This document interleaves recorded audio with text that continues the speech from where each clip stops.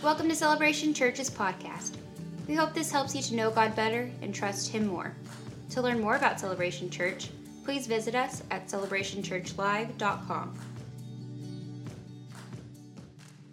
Well, we are wrapping up our Christmas tag series today, and we have tracked through there in Isaiah chapter 9, verse 6 of all of those pieces. And so today is what does it mean? What does it mean to respond to a God who gave himself, who is Emmanuel, who is God with us? So if you got your bulletin open, you've got your following along, whether you've done the QR or however you want to track along with us, that this has been our concept that we've launched with, that Christmas is a time for us to reflect on the greatest gift we've ever received, and that is Jesus. In that place of reflecting on gifts, trying to figure out what's all included. I mean, Clark family, we just did our Clark family gift, and as the girls get different toys and stuff, immediately, you take an inventory of what's in the box. You got to figure out what's in the box. Some things come with batteries. Some things don't come with batteries. You got this great thing and it doesn't have any power.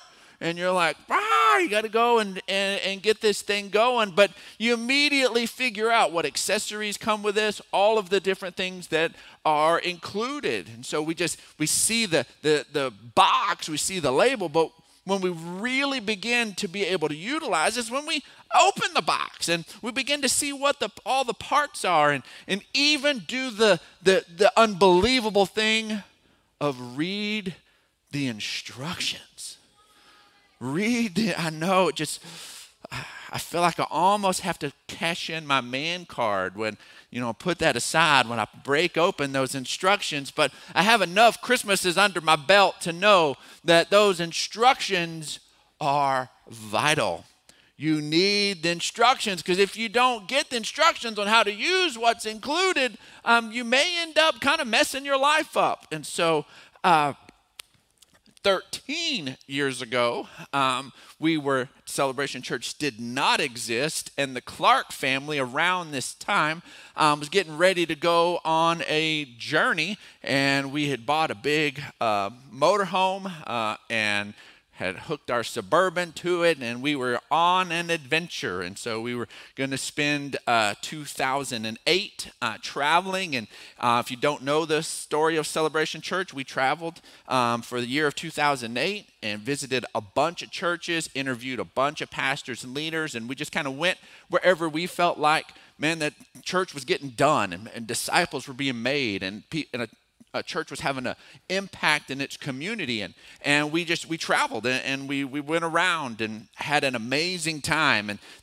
we had only 5 kids then, if you can say only 5, and so we have 7 now. And there was 7 of us in a motorhome full time.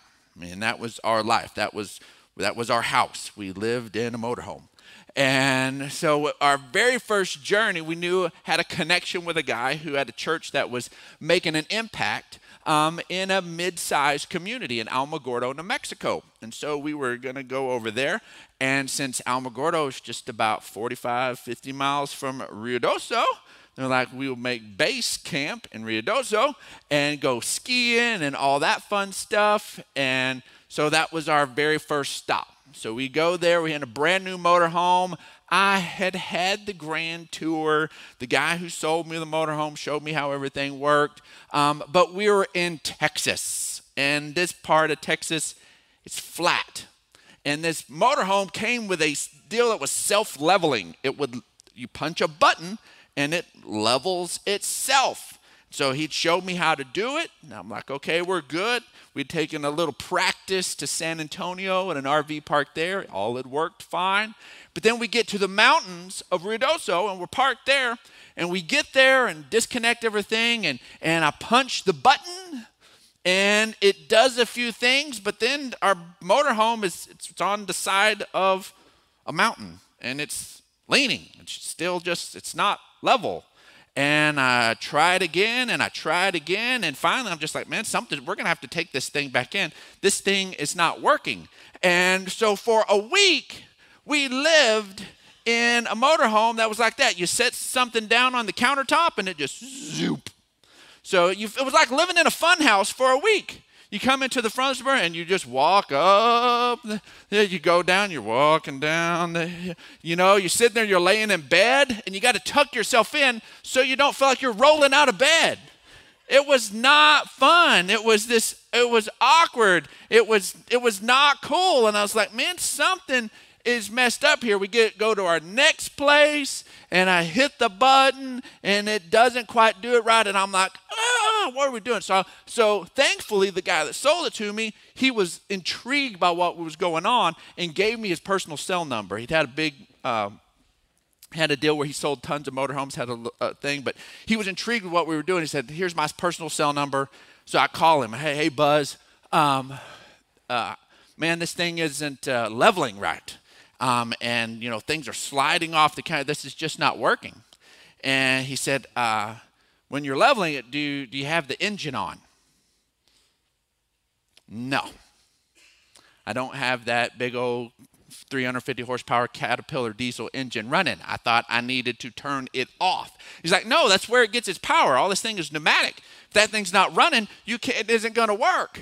And so I was like, all right. So then I sit there and I turn the engine back on, redo it. Bam! It was perfect.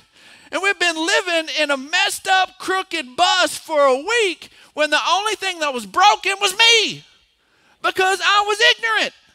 That was the only broken piece on that whole thing was my knowledge. I was ignorant. I was sitting there and dealing and coping and coming up with ways to get through life that were unnecessary if I simply had a little bit of understanding of what I had already had. And sadly, that is too many believers' lives.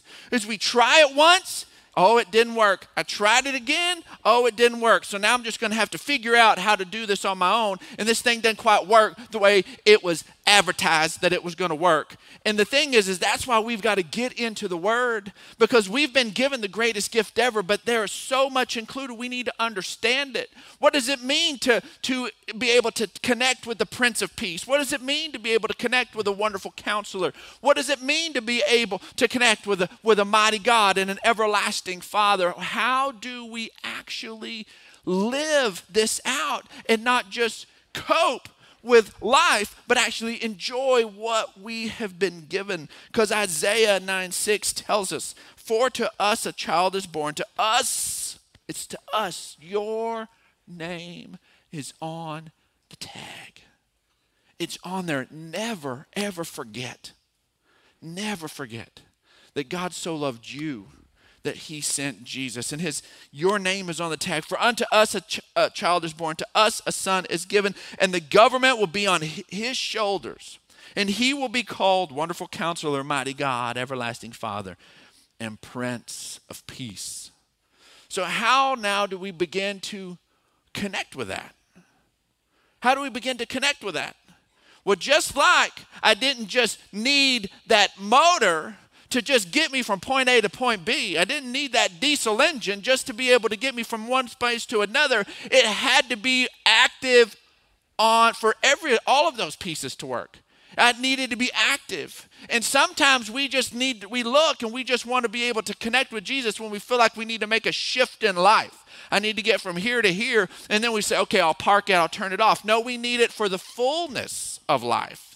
Maybe you're exactly where God wants you to be. You're not needing a big life transformation on a point A to point B. You just need to be able to experience the fullness of where he already has you. And you still need Jesus. See, this Christmas holiday, this holy day, it's about worshiping Jesus. It's about worshiping him. That's why I love the last song we did. Oh, come, let us adore him. And that mix of that song tied in, that his name will be. How do we connect? How do we connect with him as all that he is for us? Is this place of worship.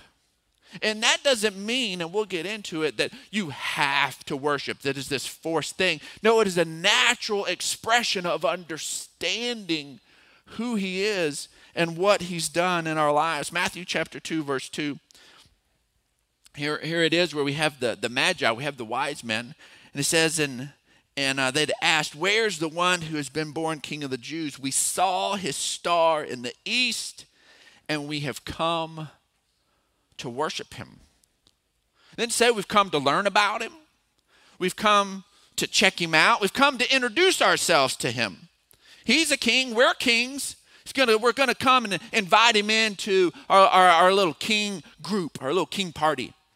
No, he said we've come with all of our understanding, with all of our might, with all of who we are. We've come to acknowledge that he surpasses us. We've come to worship him.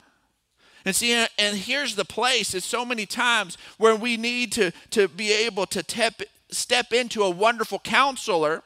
We have to recognize that we don't have all the wisdom we need. That's part of the reason why us dads kind of put the instruction book aside. We're like, I got this.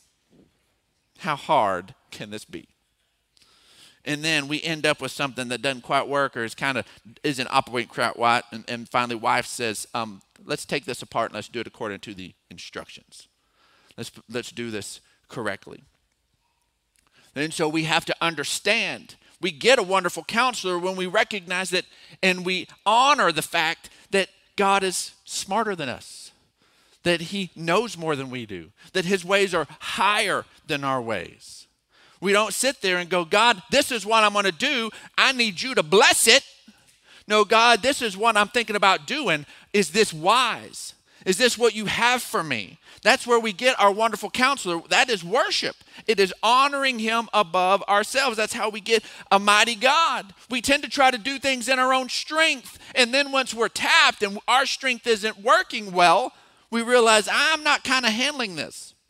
You know, how amazing would relationships be if we invited God in and go, you know what? I'm going to need God's help in this relationship even when things are going good.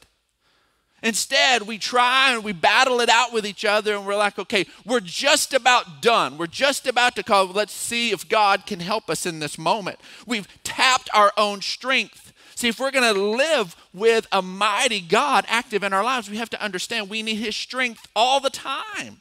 Not just when we feel weak, we need it when we feel strong. We need it when we feel like we got this. You probably need him the most then.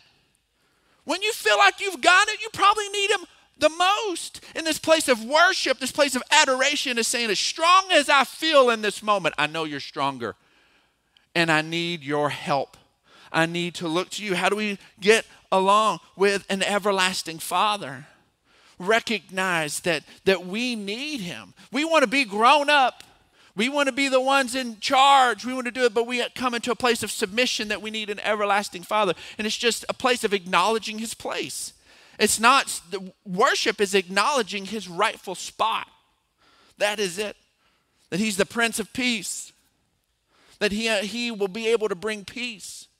So many times we only do that when we lack peace. If you want to live in peace, you have to constantly honor the Prince of Peace. Not just when you're in a place of anxiety, not just when you're in a place where you're freaked out about stuff, but honor him all the time.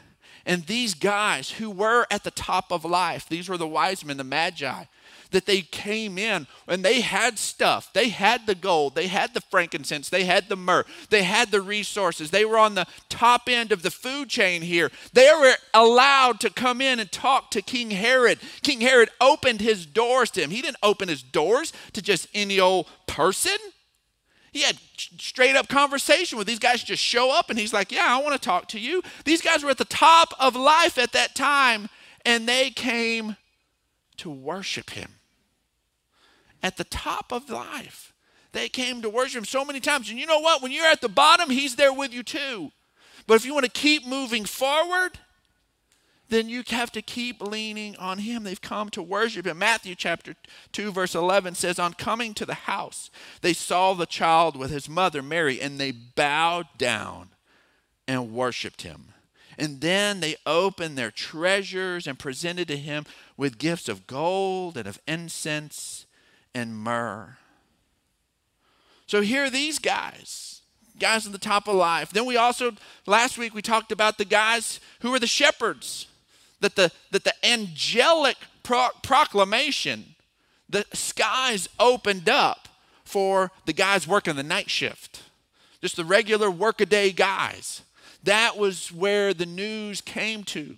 So yes, the top of the world guys came up and showed to worship him. But guess what? The guys who got the news of who he was, they were the working guys. And Luke chapter 2, verse 20 says the shepherds returned after seeing Jesus, glorifying, praising God for all the things that they had heard and seen, which were just as they had been told. Just to have a little fun this morning, years ago, I penned a little deal just having fun with this part of the story and just the letter H. So here we go. When the herdsmen had heard the heavenly host hail the highest hallelujahs, they hurried to the hay hammock to behold hopeless, hapless, helpless humanity's heaven-handed hero.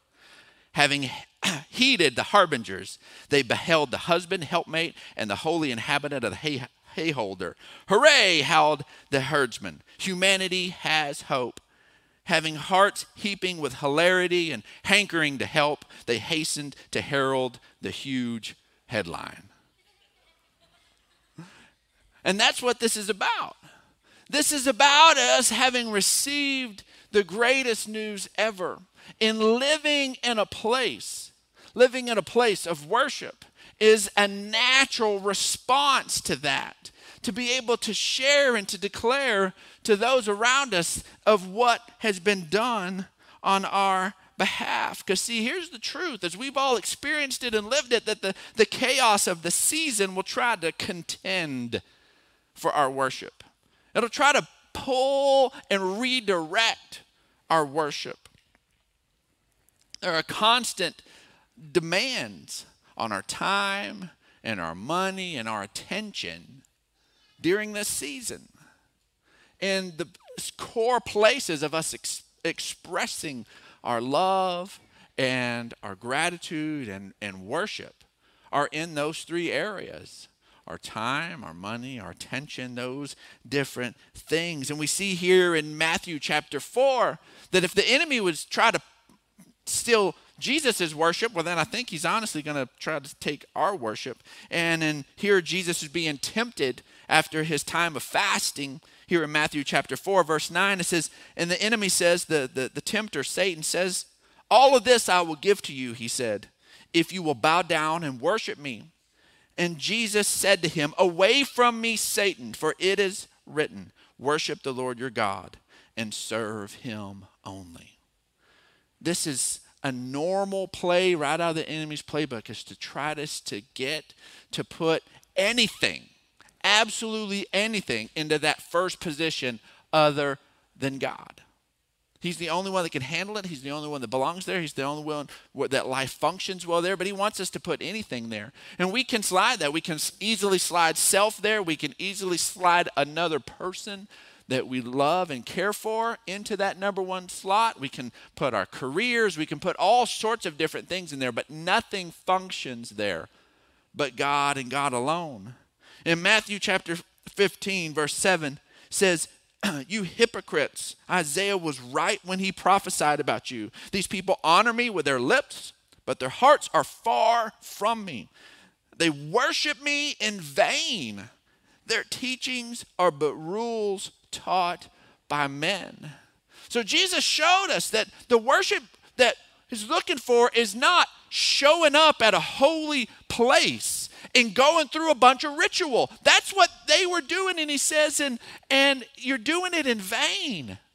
Your worship is pointless because your hearts are not connected to it. Worship should be a natural expression of our hearts.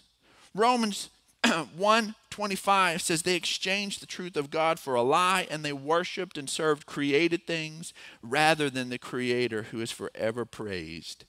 Amen. That is this place where there's this constant tension.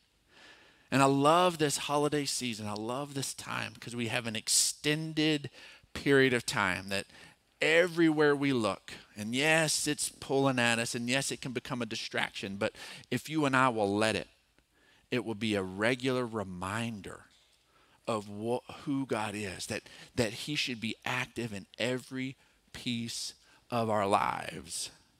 That as we go, it can be something beautiful. That we go to pump our gas and somebody's put tinsel around the little thing at the top of the gas pump. And then all of a sudden, as we're pumping gas, we can be celebrating Jesus. If we're sitting there and we're walking down the grocery aisles and there's all sorts of decorations around the grocery store, then guess what? Just taking care of the family can be a worshipful act of Jesus if we will bring him into it. There is nothing that can be separated from this place of our lives. Everything can be a constant thing of worshiping Jesus. See, worship is our response to God drawing near to us. It's not trying to get him to get near. He's already come near. It's our response of him coming near to us. Okay? Now, let's say, all right, Carson, come here. I need you right quick. This is off the cuff. I did not plan this. Come here. Okay? All right, Carson, I want you to stand over there. Okay? Now, he's on the stage with me, and it would probably, if he just came and stood up there, it would probably, I should probably give him some sort of a response. I should probably engage with him. Now, come a couple of steps closer. Okay? Now, come a couple of steps closer. Now, as he gets closer, you can feel it. You can feel it yourself. You put yourself right here where I'm at. What is going up? This feeling that I ought to respond to him. Okay? Let's take another step closer. What should I be doing? I should have a response to him. Take another step closer. Take another step closer. Take another step closer. Okay, now if I go on with my regular life, with him right here, no response, anything, what is it apparent to everyone? I am purposefully ignoring him. I am purposely ignoring him. I'm putting him out. There should be some sort of response to the nearness of his presence. It is a natural response. Our worship, and to turn and to engage and to speak and to connect and to acknowledge and maybe even embrace, is a natural response to the proximity, to the closeness. Thank you, buddy.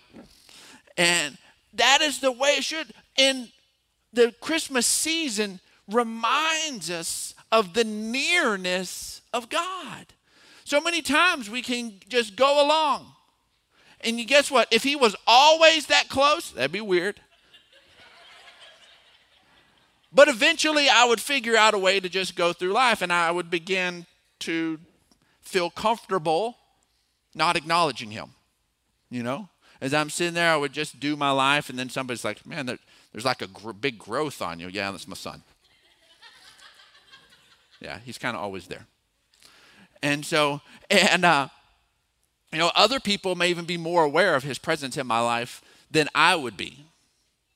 As I said, and we can begin to find that in our own lives with God, and to simply begin to acknowledge there ought to be, as he got closer and closer, the level of expectation that I should then respond to his nearness. It gets higher and higher. And worship is a natural response to his nearness. It's not us calling him in. It's not us, God, please come. It's, God, I recognize you're right here, and I just want to acknowledge you and acknowledge your grandeur and acknowledge who you are and acknowledge what you've done in my life. It is a natural response. It ought to just kind of come up out of us. A long time ago, San Angelo used to have a semi-pro football team. Anybody remember the old Stampede? Yeah, we had the San Angelo Stampede that would take place over at the Coliseum. And so our family was there watching this semi-pro football team there taking place, and they would have some sort of a kick, field goal kick of some kind there on the little super narrow little end zone down there. And Keenan was about 9 years old. And so if, the ball went over, you keep the ball. So, man, we were sitting about midfield, and Keenan's like, hey, can I go down there and see if I can get the ball? Well, at these games, alcohol is sold, and some people partake quite a bit of it. And so then when it came kick time, all of these men who had had way too much to drink were gathered down there in the end zone. And then there's my son, who's about 3 rows up. And I don't see Chris Levesque here today, but I'm pretty sure Chris Levesque was with Keenan when this happened. And so we're sitting there about midfield, and we see the ball go, and it goes low, way too low for Keenan to have a play at the ball. And all of these drunk guys begin to just pile on this ball down on the end. And so we're like, okay. And then we see our 9-year-old son launch himself from about 2 rows up into the pile. And Cutie and I both see just this body, this 9-year-old body, jump in with a bunch of grown men fighting over a ball. And you just see, he didn't even think about it. He just responded. He just could not help himself. And Cutie is like, get him, go get him. And I'm like, it's going to be over by the time I get there.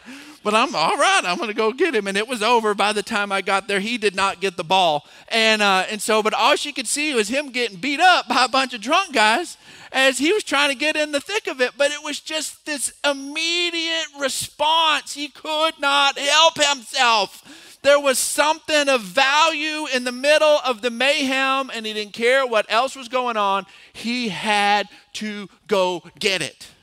And worship, when we recognize it, so many times we feel like that there are times that the world is just too messed up. It's too chaotic. There's too much going on. There's all of these different things. There'll be an easier time to worship. There'll be another time to worship. And I'm telling you, when you recognize how good God is, how much he has for you, a natural response would be throw yourself in the middle of whatever has happened in their value and not care what else is going on.